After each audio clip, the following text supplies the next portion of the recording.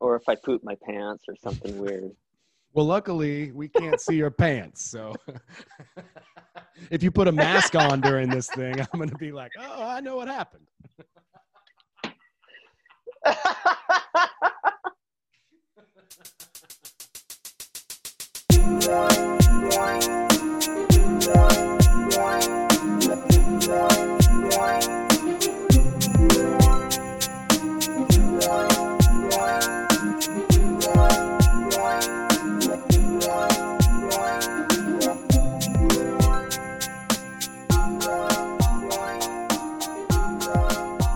Everybody, welcome to Bootsy Greencast, the podcast that is named after my name that's not really my name. I'm very happy to be with my good friend Scott Collin, joining me all the way from Vancouver, British Columbia. Scott is an artist, an entrepreneur. He is a woodworking artist. He draws, he does prints, painting, all kinds of stuff. As you can see, is that Bill Clinton behind you? Who's that? Who's that guy wearing my hat? I don't know, but he's got your hat on. I love it. It's beautiful. Little paper mache man back there. Scott and I. He's actually before. Wood. He's carved out of wood. Awesome. Cool. It's kind of hard to tell, but that's even cooler. I don't think I could even come close to that with paper mache. So, but you build ships as well, boats. You work on boats. And I've shared a few of your prints for sure on Instagram. I'll do more of that as well. But you also have been studying self-development. Yes. For 7 years, you've got a great story, amazing story. Yeah. I appreciate you sharing that with me. And Scott's been on a lot of other podcasts talking about that. We could just for now say that it's very intense and dramatic, like me. I'm just learning how dramatic I am. It's kind of funny. Someone made the observation that I was dramatic, and then I freaked out, and I started saying I'm not, and then I realized, wow, what a dramatic reaction to being told. I'm a dramatic person. So I'm learning to sit with it and I don't know, start to enjoy and appreciate it. Really, it's, in comedy especially, is about hyperbole and exaggeration and those types of things. But, also try to stay grounded, but self-aware. But thank you so much for coming to chat with me. I really appreciate it. Totally. 100%. Yeah. So happy to be here. It's amazing. And we were talking a little bit about, in the pre-interview, just maybe talking a little bit about, finding our maximum potential. And maybe we can talk a little bit about that. Some tools that people can use, some of the things that you've personally implemented in your life that you've turned me on to. Because when we first started talking, Scott sent me a bunch of books and resources. And all that stuff is really interesting and helpful. And I really appreciate that. We can talk a little bit about that stuff and, just how people can begin to really find themselves. A lot of us who are doing this work, this great work, it's really about self-actualization. It's about understanding and embodying our most authentic selves, whatever that is. And there's no wrong way to be. It's just a matter of embodying and expressing exactly who we are, right? So, so I think you've done a lot of work in this field over the past several years, and an amazing story, like I said, coming from a place where you were pretty lost, and you've a significant amount of time and helped a lot of other people too, which I think is beautiful. And that's really, I think, a big part of why we do what we do, is to share, with other people. So. Yes, exactly. Yeah. So, the first thing that comes to mind hearing you share that is just that we each have our own unique way of awakening into the world. And for me personally, that journey has come through a lot of pain. And so for me, that journey happened through drug addiction. through heroin addiction. And so essentially, when I did completely collapse from that and clean up, I became deeply interested in like what is the meaning to life? How does life work? Why am I here? And so I ended up having a spiritual experience in the midst of that completely turned my life around. And it happened through psychedelics. It happened through an ayahuasca experience. And essentially, that experience turned my life 180 degrees. And my new obsession, I mean, I'm a creative person by nature. I'm, like you say, I'm an artist, I'm a woodworker, I'm a musician. And essentially what I did was I turned all of my creativity inward. And I to really look at like, how does life work? And so that became my obsession essentially 5 years ago and that's when I started reading books. I started, watching YouTube videos. I just was like an open-minded, what can I learn? And through that experience, I realized that each of us has our own story and our own way that we can teach other people. And it can happen through our own life experience. So, so for me, that's what's brought me here. Yeah. And I want to mention something from the Kybalion. It talks about, talks a lot about balance, talks a lot about swinging, but it also talks about rising, and it says that you will fall first before you rise. And so the equidistance is there.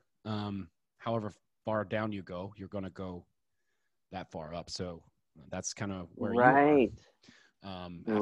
After hitting that sort of crescendo, then, you've turned your life around in a way to where you've started asking questions and coming from, I think, probably a more humble place, and trying to learn and absorb everything that's possible. So I think that it's really, hopefully for people out there, encouraging to know that however much pain and trauma you've experienced, that you can come from there and you can elevate a tremendous amount from there.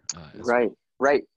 Yeah. So one thing that comes to mind hearing you say that is when you're in that space of that pain and that trauma, it's nearly impossible to realize and experience what life can be like. Like the way that I explain it to people that are going through hard times, or maybe that are stuck in addiction or some kind of painful experience, is that the pain won't make you improve.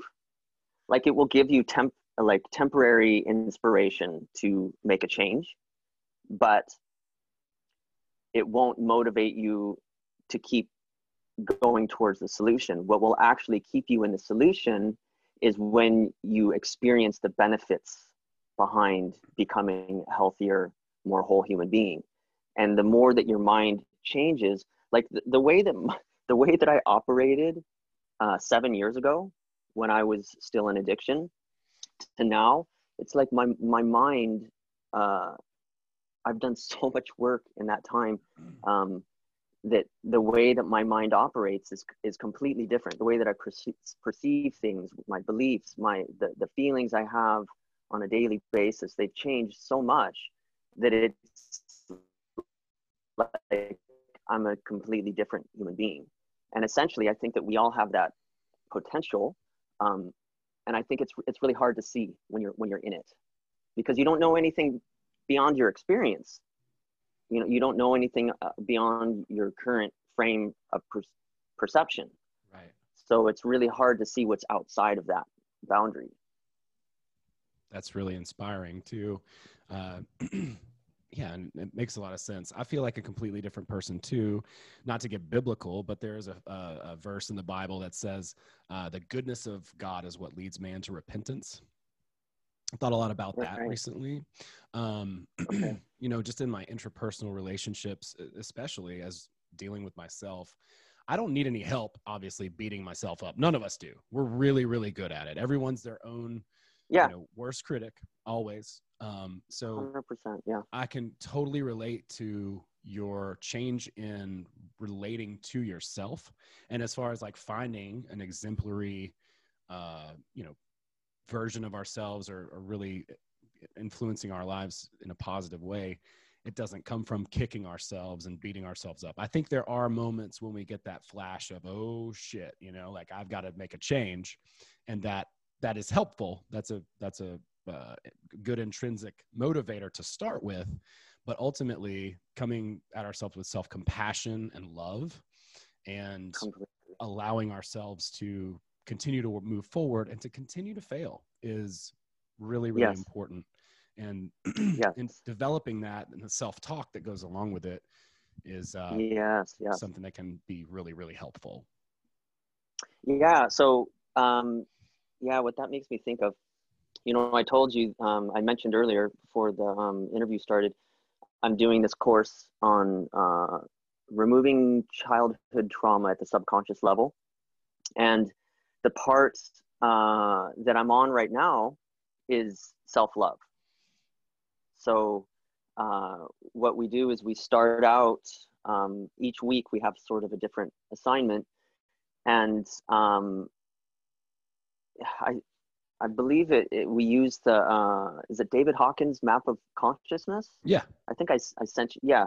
So we use that as sort of a basic model of, we start at the bottom with shame, guilt, uh, fear. We move through all these different emotions, and we you know, do like meditations, like hypnosis type meditations, and essentially cutting these energetic ties to certain people in our lives where we've gotten these emotions from. And we move through all these different emotions, and then we go all the way up to self-love. And essentially, I've realized I've done a lot of work in these past 5 years with dealing with things like guilt and shame and some of the more negative emotions. But the one area that I've really been lacking is actually self-love, and really having compassion for myself and patience for myself. Because if I really look at the years that I spent in addiction, I think that there was like that was what was missing in me, was the self-love. And so I'm actually doing an exercise every night before I go to bed, that's called the mirror work. And I don't know if you've ever heard of work like this.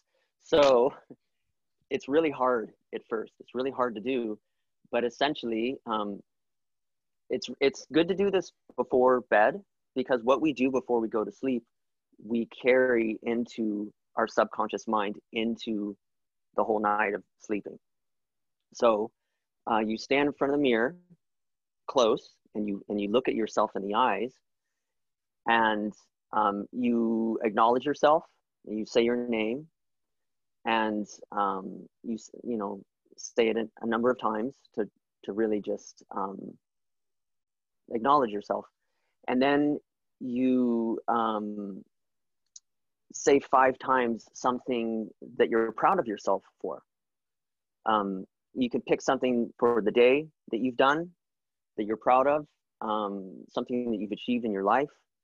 And then you go on to talking about something that you can improve.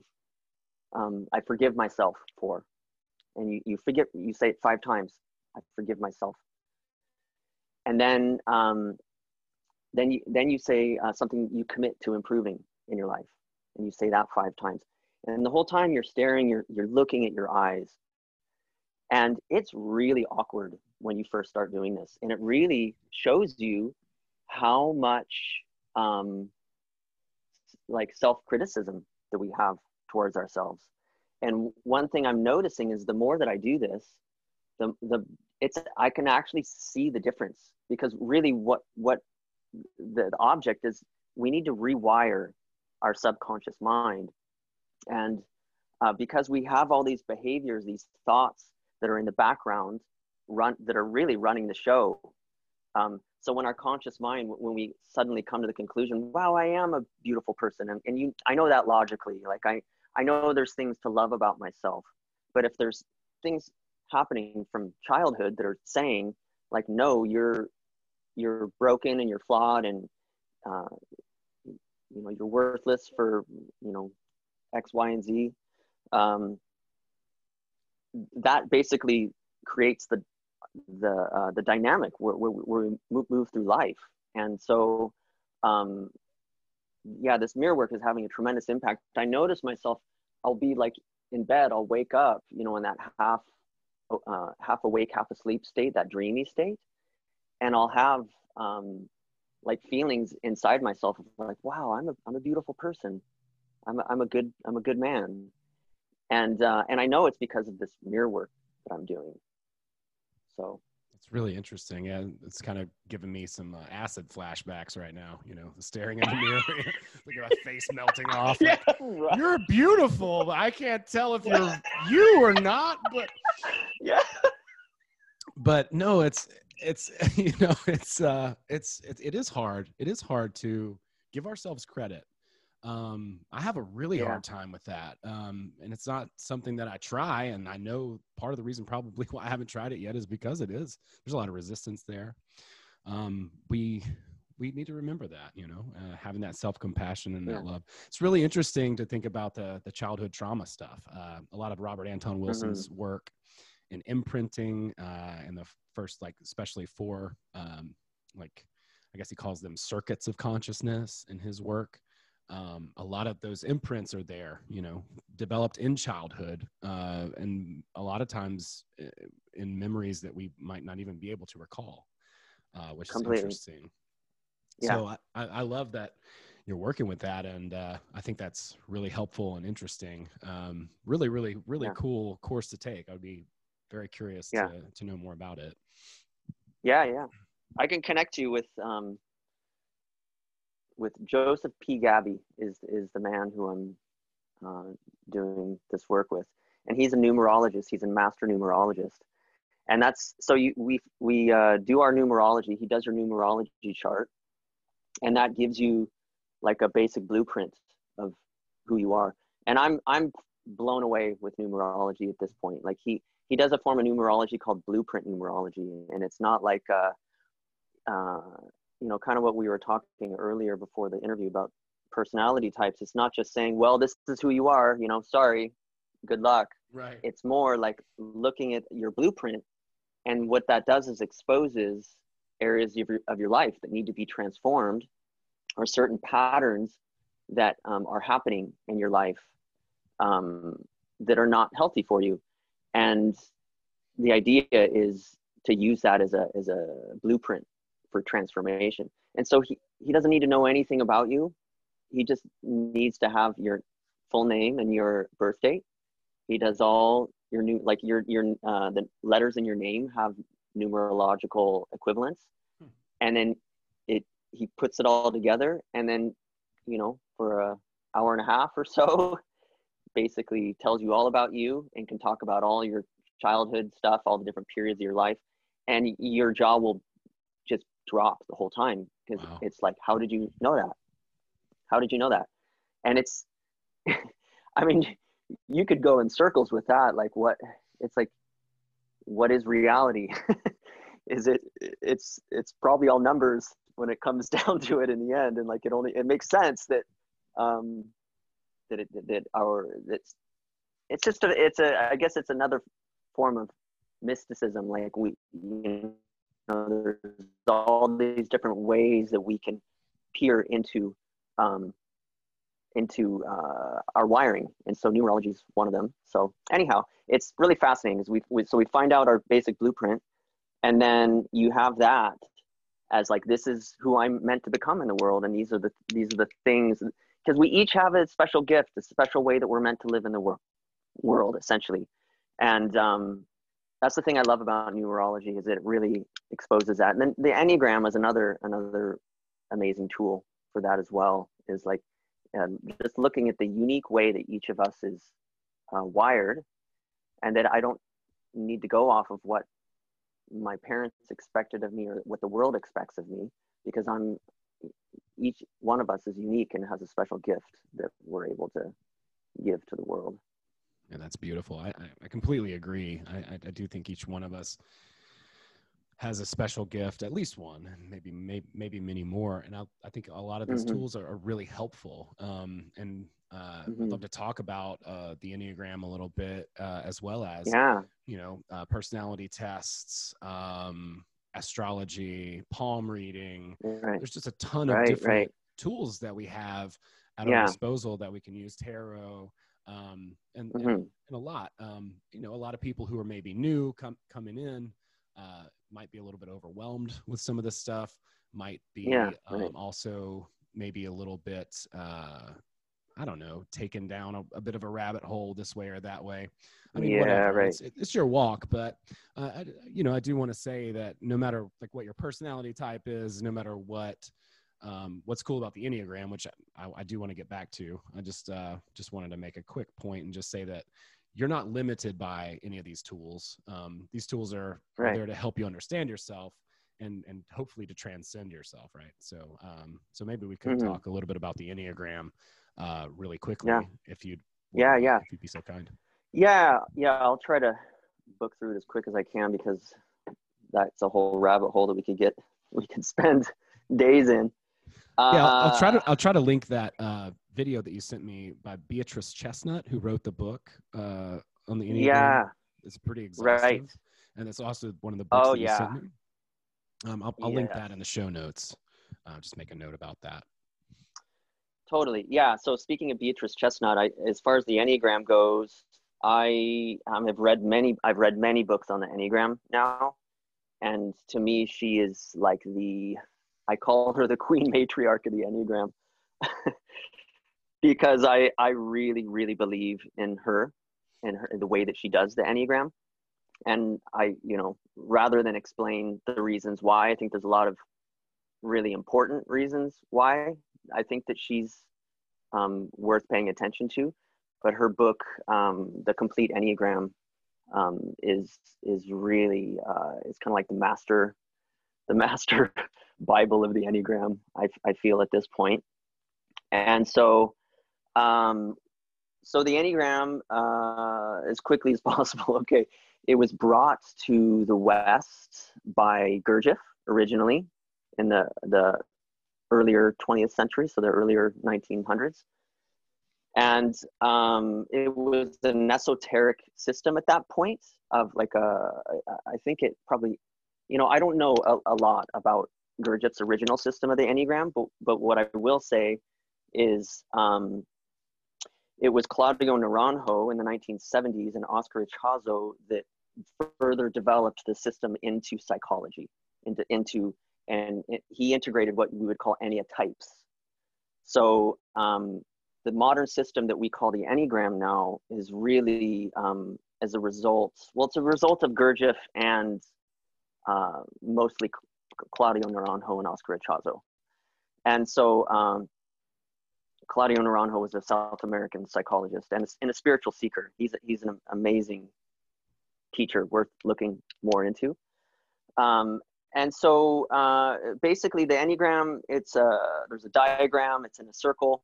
Kind of wish I had the diagram here so I could point things out, but regardless, there are 9 basic personality types. And within those personality types, there are 3 versions of each type. So without going into too much description of each type, there are 3 types that predominantly use the heart, the intelligence of the heart. There are 3 types that predominantly use the intelligence of the mind. And there are 3 types that predominantly use the intelligence of the body. And what happens when you discover your type, amazing. Super, there's the diagram. Wow. I'm trying to use technology to help us here explain. Wow, sharp, man. You are sharp. So, looking at that diagram, 8, 9, and 1, those are the body types, also known as the anger triad. 2, 3, and 4, those those are the heart types. They use the emotions predominantly. And then 5, 6, and 7, those are the head types. So it's like almost like each of these types overuse that that form of intelligence. So I'm a type 7, and so I'm a head type. So I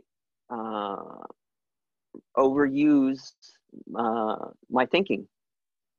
And so part of one of the huge benefits of the Enneagram is that kind of, we were talking about this before the interview even. Critics of the Enneagram will say that it just puts you in a box and it says, like, this is the way you are. You're just patterns. You're just, a number. But that's not once you really get to know the Enneagram more, what you realize is that it shows you the box that you're already in. It shows you the patterns that you're stuck in.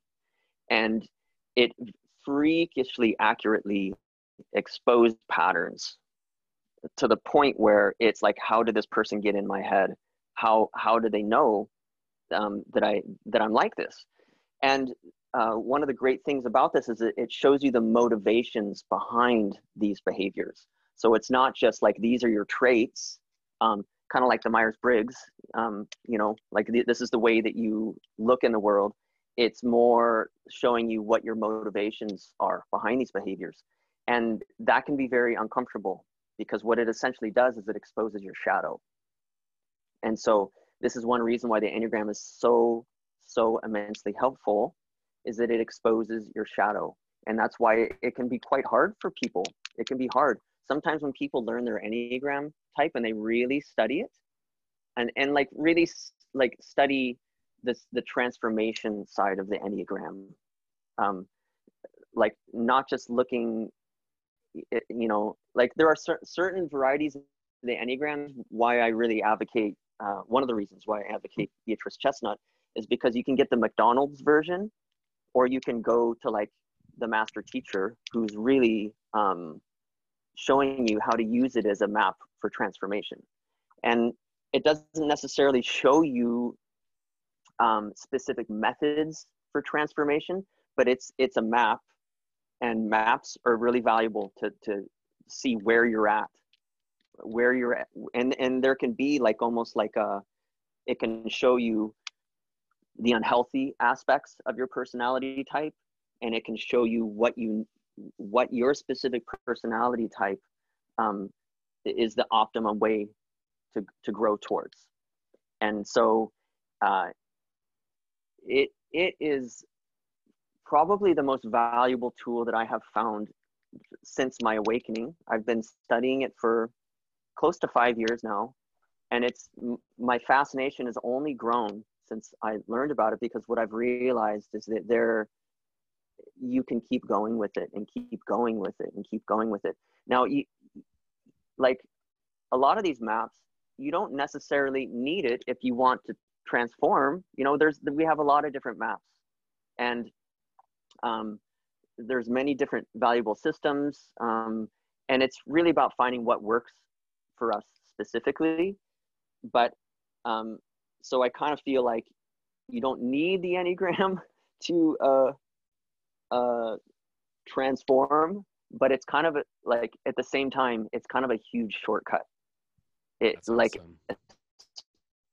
Especially if you work with clients, or like if you're like a counselor or a therapist of some sort, if you understand the system of the Enneagram, you'll be able to immediately get to the core of like what your client or what the person you're trying to help, you'll understand exactly what they're all about. So it helps you understand yourself. It's like a really powerful tool of self-observation, but it's also a really powerful tool and being able to understand others. So when you understand your own Enneagram type, then you'll start to see people around you. And you have to be actually very, very careful of this, because you need, like, when you first discover the Enneagram, you can kind of get excited about it, because then you'll start to see the patterns around you, and you'll be like, whoa, Donald Trump is like a type, is he a type 8? So-and-so is a type 3. You'll start to like have all these realizations, and then you'll be able to like immediately see the motivations behind their behavior, and who they are. You'll be able to see who they are, but at the same time, you need to be very cautious and not push it on people, and also come to realize that some of these, because there are 3 versions of each type, that means that there's actually 27 types in total, and some of those types can mimic other types, and we can think that we have our head wrapped around someone else and think like, aha, they're just being a type 4. But the particular subtype that they are of the type 4 might mimic another type. So we just can't immediately think that we have someone figured out and that we just understand. We don't want to turn it into a tool to judge people. Right. We want to like carry some humility with it. And also when it comes around to teaching people, I think it's really important to already have laid down a good foundation of experience of your own life experience. And I think having some sort of like a spiritual type practice and experience is probably like really helpful to have along with the Enneagram, because the Enneagram isn't just like a psychology tool. The way I see the Enneagram is it's a combination of a spiritual tool as well as a psychological tool. And because being a typical type 7, actually I love looking at things from multiple perspectives. So it's one of the things that type 7s do, is like, I love variety. I love doing lots of different things. And so with self-development, it's like, how many angles could I look at this from? I want to look at it from the view of a scientist under a microscope. I also want to look at it from the perspective of Vadim Zayland with reality transurfing. Yeah. I want to look at it from many different angles and not just get stuck in one like totally corner. Right. Right. Absolutely. No, because again, these are tools and they're maps. And as Alan Watts famously said, that the menu is not the meal, the map is not the territory. And so these are ways for us to figure out insight to ourselves. But look at Buddha. He didn't need anything. He just sat under a tree. Right. These are ways for us to He was a type 5, by the way. Oh, okay. Which makes a lot of sense. If you read about the type 5, you'll understand Buddha. Cool. Sorry. That's neat. No, that's great. No, noted. But like the personality test or astrology or palm reading, what's cool about the Enneagram that you noted was that it's really designed to, and Gurdjieff said, I think if you understand the Enneagram, it like renders libraries useless or something like that. Like that's a pretty profound statement. Exactly. But really finding the things in ourselves, you used the motivation analogy, like actually checking into our own motivations. And that really is like the gateway to like working with that shadow and the subconscious stuff and the imprinting and all of that. That can be a really good way to grow and to really point some things out to ourselves. And I think it's a really good point also to not take information and just project it onto other people or try to, feel like you understand. I mean, I think we all deal with that whenever we start to see the world in a different way. Like maybe like 7 or 8 years ago when I first got into any of this stuff, I was like, oh my God, like I do see at that time, I thought, I see a broader perspective of the world than I did before. And very easy to project onto other people that they don't notice what I notice, or that I'm somehow more in tune or some bullshit lie that I could easily poison myself with. So pride always goes before a fall. So just to note that. Yes. Yeah, completely. Yeah. And there's like, that's actually a part of the journey. Like everyone goes through that, Mm-hmm. and there are stages of development. And it's like the further that you go on this journey, the more that you'll be able to, one of the ways that you'll be able to help other people is that you will be able to see exactly where they're at because you were already there at one point.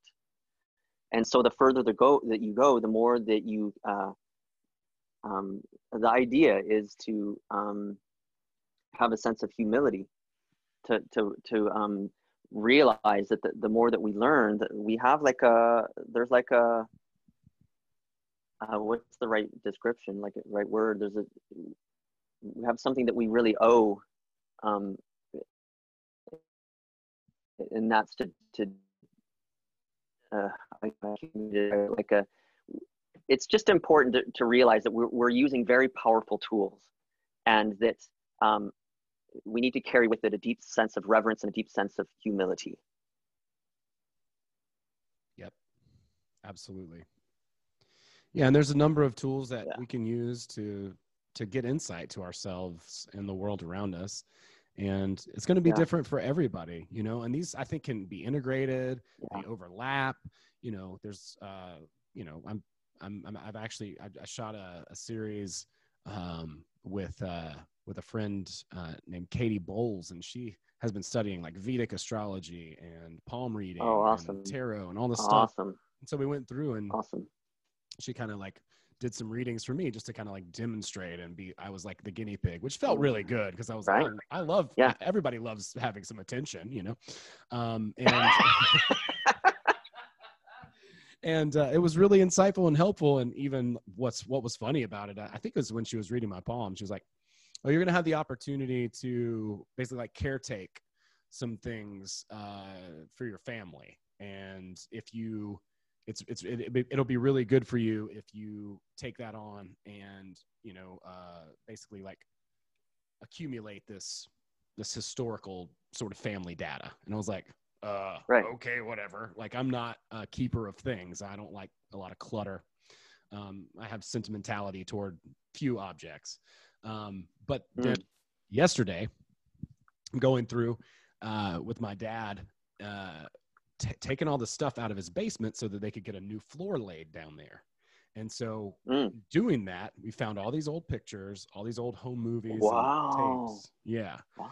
So I'm going to take all that and take it and get digitized. So I'm like, damn, man, she was awesome. spot on. It's something that I was like, wow, eye rolling. I'm like, yeah, whatever, you know, right. basically. Yeah, and right, then right. 3 days later, what was it? And then all of a sudden I had the opportunity to do those things. I know the resource of some people that could help us to take those things and put them into digital format, which is really cool. And then, you know, yes.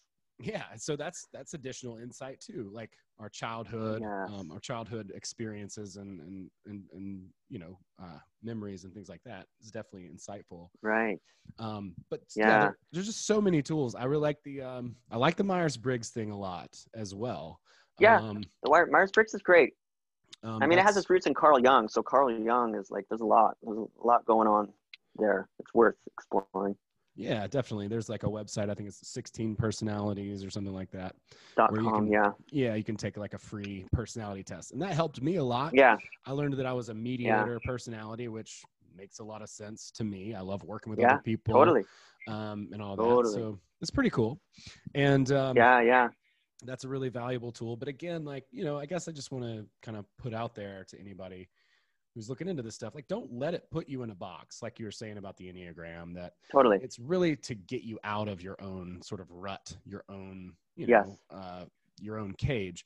You know, we all have resistance, you know, and it takes, you know, I hate the word discipline. I like to instead use the idea that I'm outsmarting myself in some way.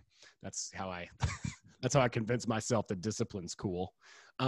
Because like it just has such a connotation, probably for me from childhood, like, well, you need discipline, and it's like, it just makes me think of military school, and so I'm like, I Right. don't want to go down that road.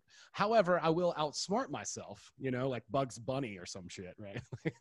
And then, Yes. put myself in a position to win, like by setting things up Right. a certain way, which takes discipline and forethought and those types of Right. things. But it just seems like an ugly word to me for some reason. Yeah, no, and I could see that for some people that word could be really ugly, and I've actually been reminded of that. For me, it's not, and for me personally, it's actually part of my numerology. My numerology, my life path is 32-5, and essentially that is like one of the themes uh, of what will actually bring me into my highest potential is freedom through discipline. And that's a term I almost want to get that tattooed on me, because I really need to have discipline in my life.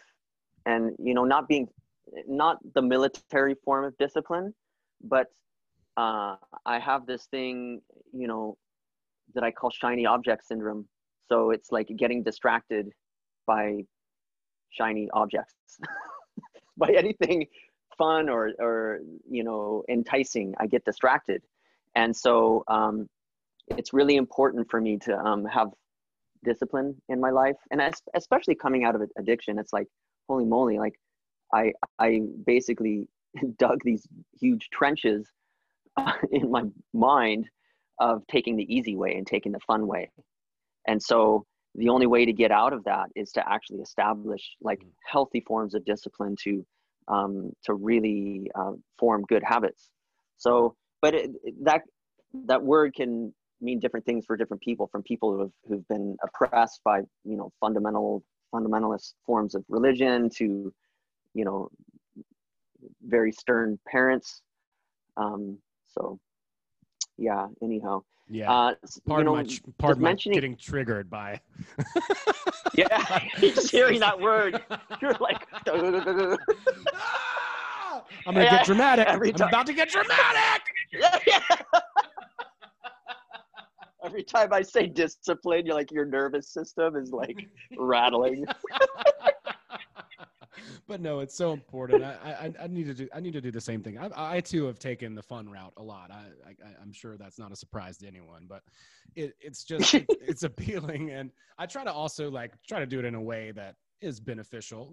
I think there's ways to take the fun route in a sort of more responsible way, which is another word that I don't love either. Responsibility. Yeah. Right. It's very important to, loyalty is a form of responsibility, right? And that's not a word that particularly triggers me. In fact, it's a high value to me. So whatever. They're just words. Right. But with responsibility, it's all a balance too. Like, it's like, it's not saying we need to be rigid and we need to, be uptight about things. But it is important to understand that we do have a responsibility in the world to, look at the state of the world,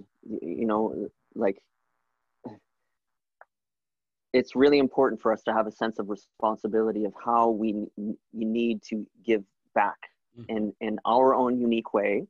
And that, that unique way is for us to really decide, and but also to learn how to relax and have fun at the same time. So it's not about being rigid and uptight. It's really important to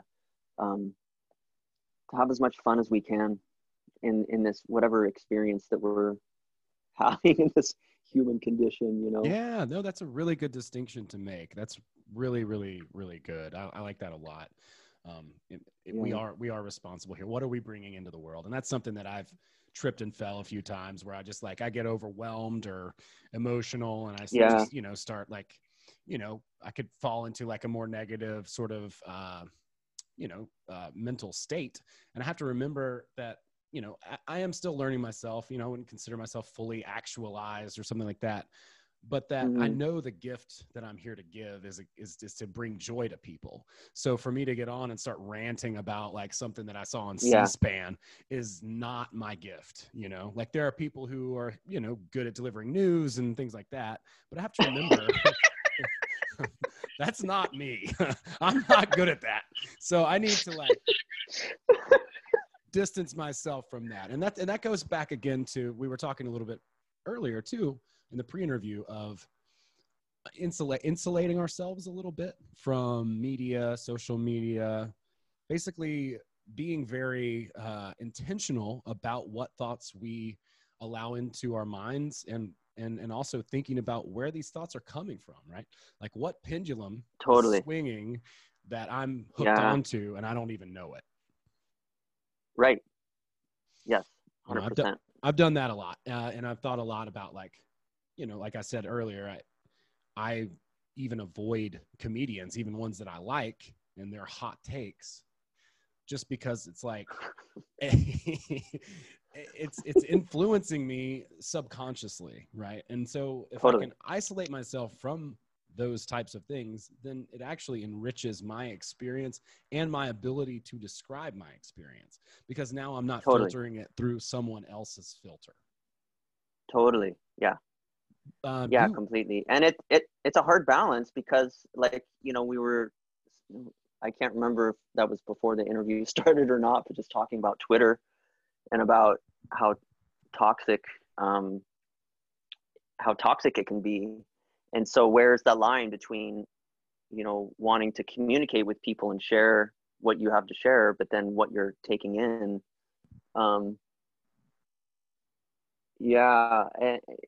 So I'm not on Twitter. I'm on Instagram now, and I got on Facebook for the first time in my life more recently,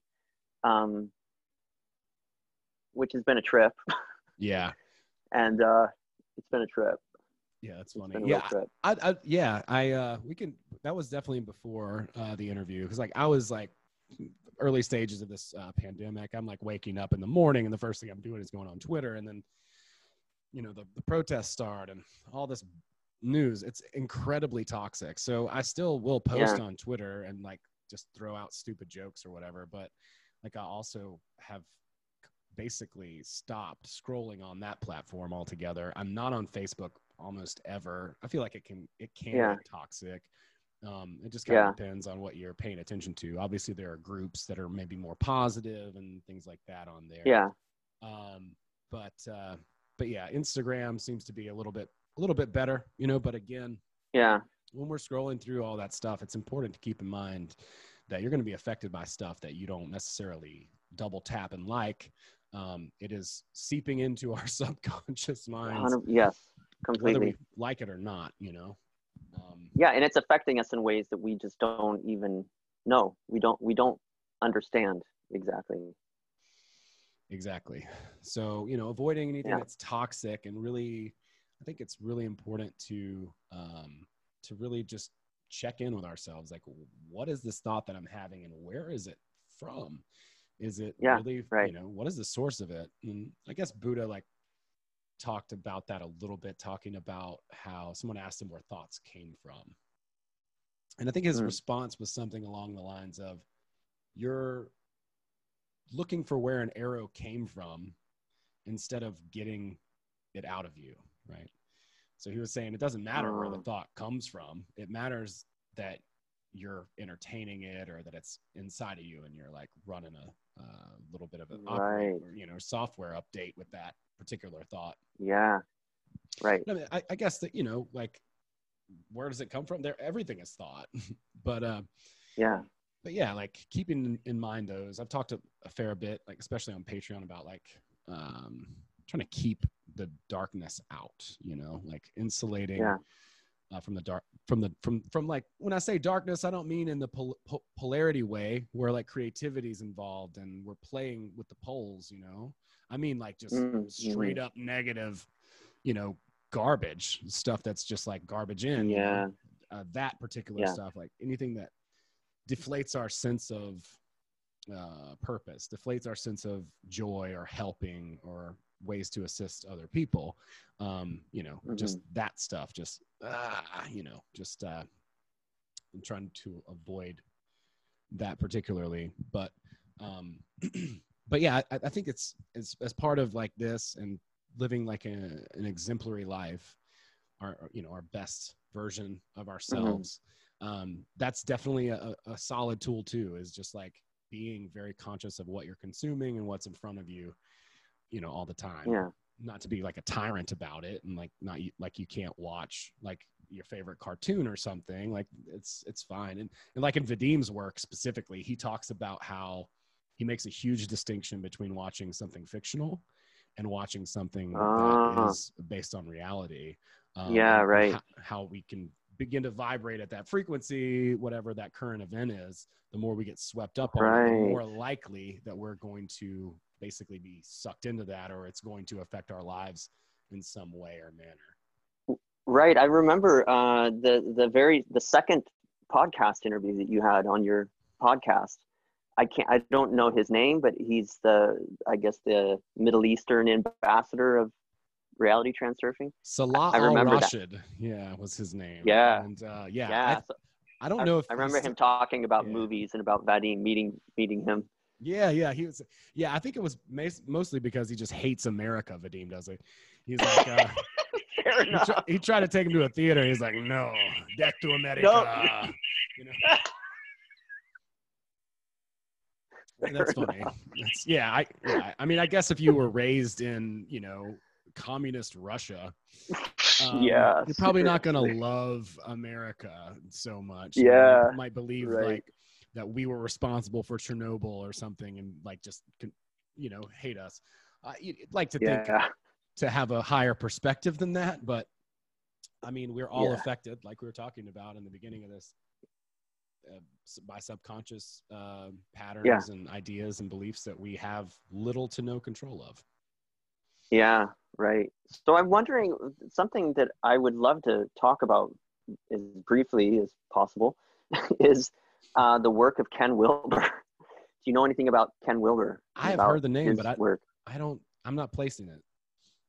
So it's kind of like, I guess you could, you know, put it in that group of things like the Enneagram. It's another map, another way of looking at life, where you are on the map. But he came up with an idea called integral theory. And I actually, there's also a man named John Dupuy who took Ken Wilber's theory and modeled it towards recovery for people in addiction to come into balance. So anyways, with Ken Wilber, just real briefly, just, you know, hearing us talk about how to keep away toxic, negative things, and how to hey, there we go. Wow, man, you're amazing. Hold on. So we have 4 areas of life that we need to continually work at to have balance in our lives. We have the physical, we have the spiritual, we have the mental, and we have the emotional. So when we work on all 4 of these areas, then that's what will bring us into balance. So the physical, that means working on our diet, having a healthy diet, sleep hygiene, exercise, having physical practices, really important to have. Having a spiritual practice, and that's up to you to decide, you know, what is your spiritual practice, but really having that as an active part of your daily routine. And then going into the mental area. So with the mental, learning new things, you know, even like doing puzzles, problem solving, actively learning things on a daily basis. And then the last being the emotional quadrant. So, and actually the Enneagram is a great tool for the emotional quadrant, by the way. And that is processing our emotions, learning about trauma, like really understanding our emotions and really processing them. So when we work on all four of these areas, it essentially brings us to balance. And it's not difficult to look at the world and to see why it's out of balance. Like how many people are working on these four areas of life? It's not hard to see once you look around far enough. You know, you'll have, and so that would mean that if people are essentially doing a bypass in some form or another, whether doing a spiritual bypass, or you could be doing even a physical bypass to where you're not working on the other areas, but you're exercising, you're doing, you know, you're like a fitness junkie or like a fitness instructor, but you're not working on your emotions and you're not processing your trauma.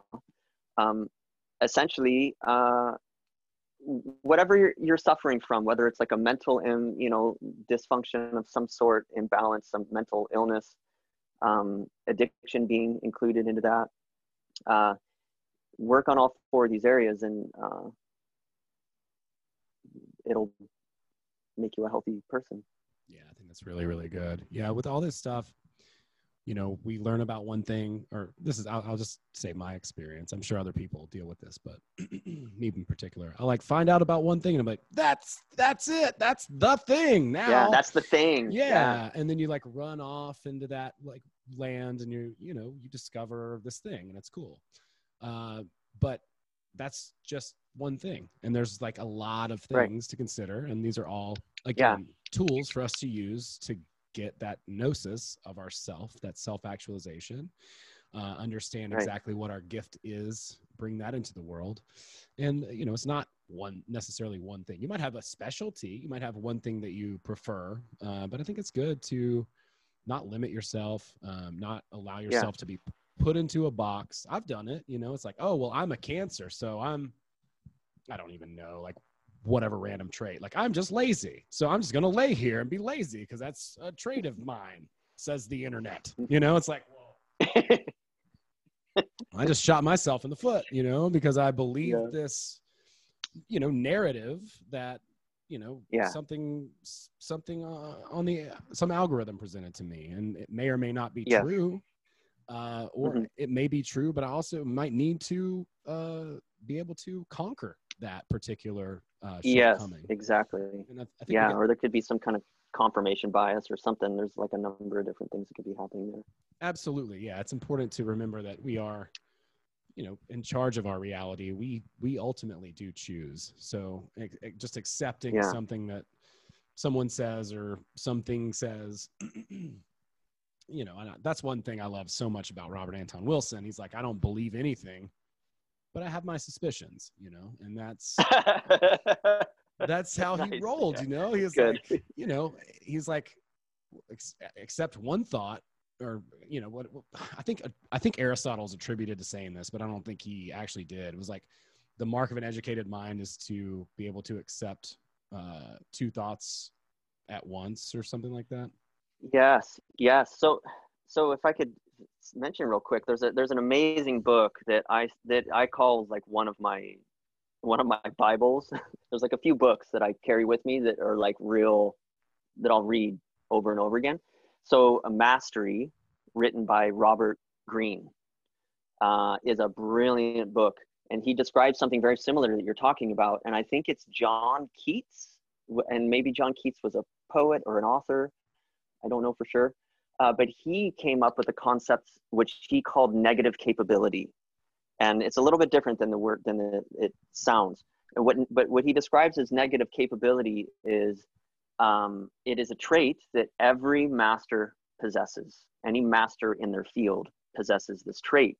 And what it is the ability to be in any given situation and not have your mind completely made up, being open to possibilities essentially coming out of any direction, completely out of left field, and totally changing your worldview or the way that you feel about something, even if it's illogical or irrational, just being completely open-minded. And if you really look at, you know, people throughout history, if you looked at Leonardo da Vinci, you looked at Einstein, they came up with ideas that completely revolutionized the way that we understood reality. The only way they were able to do that was to be completely open-minded to things far out of the norm. That's great. Yeah, I love that. Yeah, and I think that goes right hand in hand too with Robert Anton Wilson, where he's like, that's his idea is what's called maybe logic, and so it's basically the same exact idea. Is that he's like, fuck you, Aristotle, like two thoughts at the same time. He's like, let's do 40. He's like, where's the nitrous tank of thinking? He's not going to hit that. I love those 60s guys, they were so open-minded. Oh, yeah. Wild. Yeah, it's true. But basically, yeah, he's like, maybe logic. He's like, yeah, it could be that. It could also be this. It could be this thing here. It could be also this. Yeah.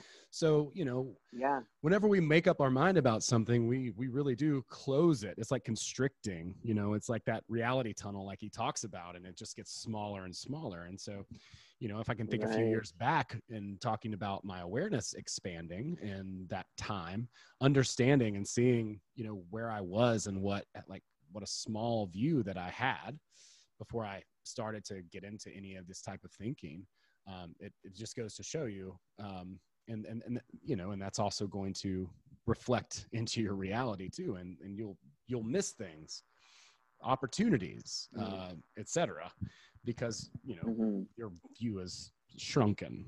So like I guess to open it up, expand it, allow it, and maybe not get too hung up on any one thing. And I say that and then I'll also contradict myself because I'm real good at that, and say that it is really good to start with something and actually learn that tool too. So like for the Enneagram, you've been studying for 5 years, for me, it was my first thing that I really stuck to was the Self-Reliance essay by Ralph Waldo Emerson. And I was like, man, it's so good. And the whole point of that is like, he's like, if my genius calls me, I'll write on the doorpost whim. He's like, I'll shun mother, I'll shun brother, it's basically the idea is that if I have an idea inside of me and it's coming from me and I know that it is, I don't care. It doesn't matter. Yeah. Like that is mine. And it's, that's how genius expresses itself. So that's what he talked about. And then of course I'm transurfing for about 3 years. And then, I kind of weaned off that. And then I'm kind of going back into that again and reading through those ideas again, because it's a really cool interpretation of natural law. It goes hand in hand with the Kybalion and several of those. And the Kybalion was another one of those books for me that was very fundamental in my development. I was like, oh, okay, well, this is, here's 7 natural laws, and these principles are constantly upheld. Like you can't break a law. You can break rules, but not laws. And nature has set these ideas in motion, and she does not contradict herself. Yes.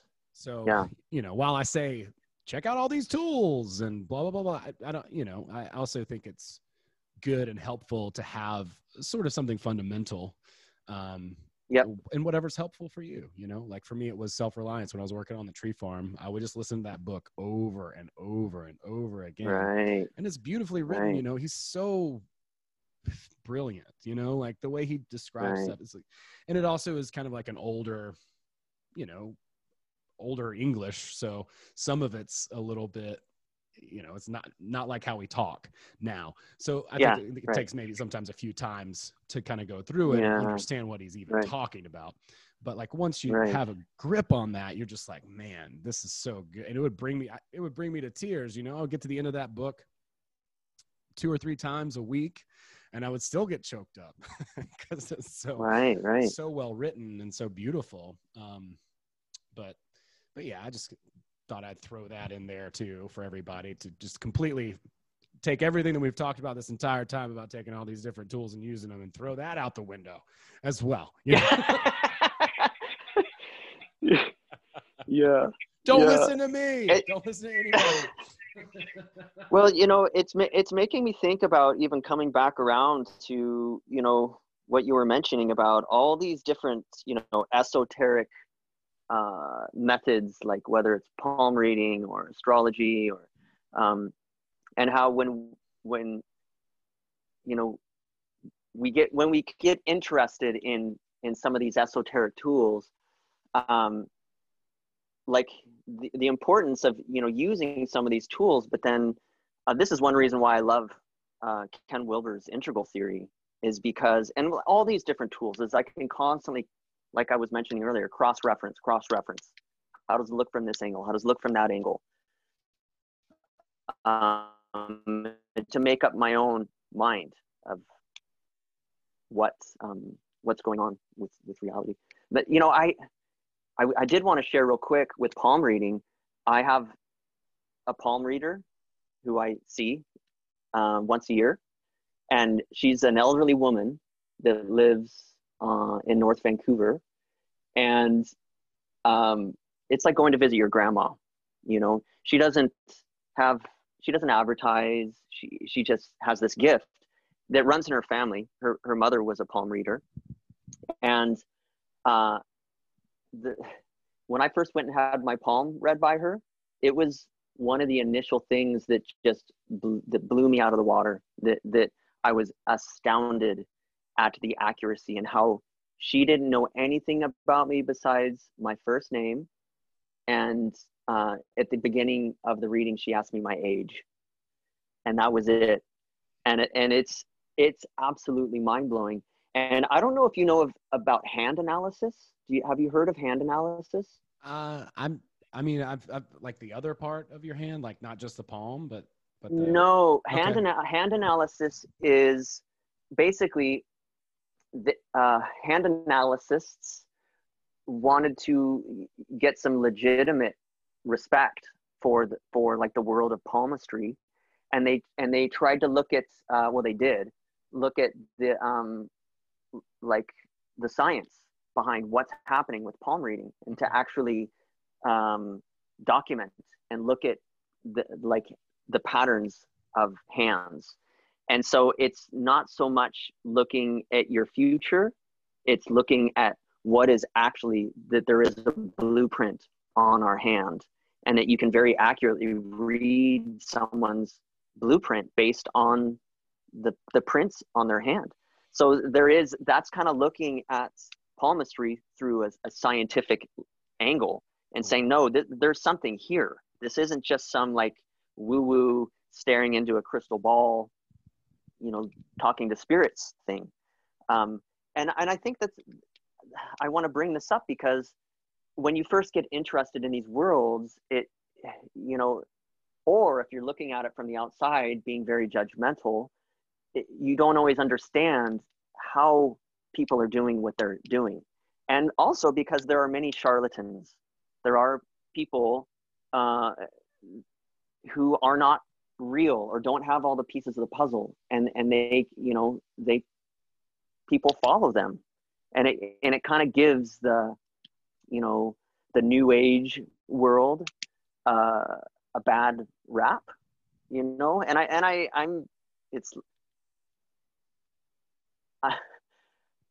I have a lot of feelings about the new age world and the new age movement, and it's very conflicted, because I think that there are a lot of things there that are worth exploring. But at the same time, there is a lot of, I guess you could say, even bypassing going on, maybe spiritual bypass going on. And so it's so important when you start to get involved in some of these like esoteric methods. Again, you could even use Ken Wilber's model as a method, walking through this, like, what are the other areas of life I need to be working at? And am I bypassing? Am I not dealing with my own trauma? Yeah, that's good. Yeah, I agree. I think there's a lot of, I'm going to use some like foghorn leghorn words here. Chicanery, even douchebaggery in the new age movement. And, you know, a lot of people who are, you know, just trying to make a buck, you know. And you first get in and you're like, oh, of course, yeah, everybody's, you know, got a sincere intent, because look what they're doing. They're working on self-help. But it's unfortunately not that way. And honestly, like, one of the easiest places to probably take advantage of people, because people are so naive and willing to have an open mind and perspective. So it's important to be, when they want help. Yeah, they need help. We all need help. Need help. We're all here to help each other. That's why I'm like Mhm. anti-guru, like I have friends who Yeah. help me, and like you, I've learned so much from you, but you've taken stuff from me and vice versa. It's like give and take, and this Yeah. thing, and it's beautiful that way, it's Yeah. not like, I wish I could place the name of this documentary I saw. There was like this documentary I saw a few years ago where this dude pretended to be a guru. He was like an Indian looking guy, but he was like some dude from like South Carolina or something, but he pretended to be this like guru, and people like totally like bought into him and all that stuff. And at the end, he did a reveal where he was like, look, guys, I'm just a regular guy. I don't talk like that. I don't have an Indian accent. Wow. Like, I don't do any of that stuff. People Wow. were really, really mad. I'm sure. I'm sure. Yeah. But what a great lesson to teach people. Yeah. What a powerful, not comfortable, but right. Yeah. Very powerful. And also, pretty interesting. I can't find it. Oh no, Kumare. Kumare is what it's called. It came out in 2011. It's a documentary about a man who impersonates a guru. Yeah. So I saw that a few years ago, and I was like, man, I was pretty blown away. Wow. By that. Wow. Since I've just learned this new screen sharing thing, I'm gonna put it up. Man, that's cool. I love the screen sharing. Yeah, wow, look at me. Yeah, I'm like learning new stuff, and like I need to do that. I really want to try to push. Man, you're working on the mental quadrant, mental quadrant of Ken Miller's. Yeah, I absolutely have been. That's exactly true. I actually I'm taking a course right now, and it's called Autonomy, and it's Richard Grove who did a lot of work at Tragedy and Hope, and his first video I think came out in 2011 that I saw, and it's called What You've Been Missing. And basically the point of that movie is you're an idiot, and that's not an easy thing to hear, but I needed it really, really bad. But since then they've come super far along way, and what the idea of autonomy is to basically like to teach you to find yourself, your skills, and market those, and basically be, like an entrepreneur, like, and take whatever those skills are and what your gifts are, wrap those up and take the, the discipline, that it takes to actually do those things. And there's really interesting things that I've learned out of that course already.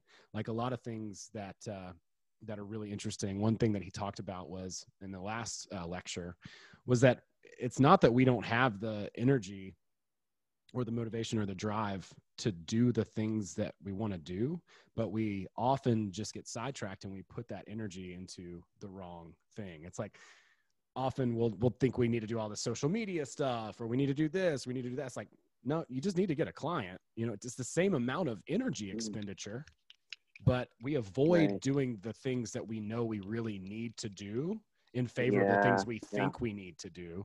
And so it's actually, as far as like the energy expenditure, it's the same. It's not a lack of willpower. It's not a lack of motivation. It's just picking the right things to do. So me working on the mental stuff and like trying to add that, as well as maybe like a little bit of flavor to what I'm doing, maybe make my content a little bit more accessible to people or something like that, might help, to get the message out a little bit more, and doing those types of things, as well as, there are some pretty interesting tools that I've discovered as a part of that class also. So really, really so good. So real quick, there something I want to add to that, or affirm that, is sometimes we can get stuck in the echo chamber of our own mind, is how I describe it, and we need to have outside influence and outside perspective, because we don't understand things that are beyond our perception, and we can get stuck in that echo chamber. And so I think, it was Einstein has some famous quote by saying, you can't fix a problem with the same level of consciousness that created it, something like that, at least. So that's why it's so important to have some sort of community or dialogue, or have a teacher of some sort, or mentor, or people that can help us to see outside of our own mind. Yeah, and we can do that for each other, and that's beautiful. Like that's really what it's all about. We don't want to be following Kumare around. We should be hanging out with whatever his real name is, you know, like on a Friday night, just kicking it by the fire or whatever, and just riffing it up. But Yeah. no, I really appreciate and admire you for that. You've been a great blessing and gift to me, and I really appreciate all the things that you're doing. I know you're giving a lot. You're creative. You're doing everything you can to be the most exemplary version of yourself, and it's inspiring, and I appreciate it. And I want to thank you for coming on and talking to me. Before we do go, what's the best way for folks to find you? Yes. Okay. So I'm on social media, Scotty Collin. So SCOTTY COLIN. If you do a search on that, I live in Vancouver, for just to kind of narrow your search. So I'm on Instagram, and my handle on Instagram is Scotsmanship, as in like, so that's my that's my Instagram. I'm also on Facebook, Scotty Collin in Vancouver. And don't be afraid to send me a direct message if you're like wanting a resource, or, you know, I don't know, want to connect in some way.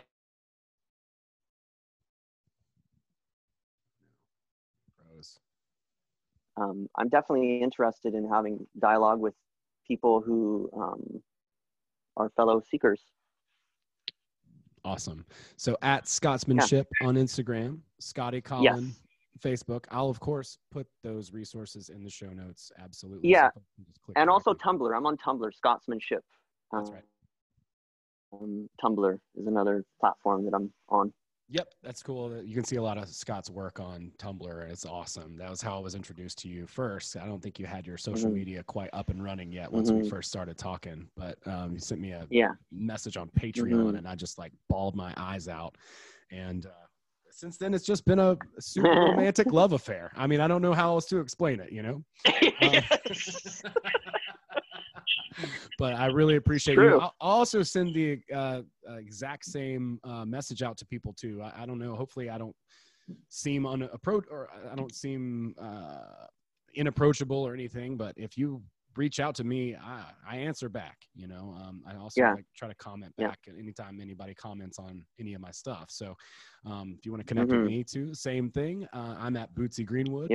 And please check out Scott and his work at Scotsmanship on Instagram, Scotty Collin on Facebook, and Scotsmanship on Tumblr. And I'll put all those links in the show notes as well. Thank you so much, Scott. I love you. You're amazing. I love you too. I love you too. Thank you, Owen. That's my Thank pleasure, you. Man. Thank you. Yeah. Right. All right.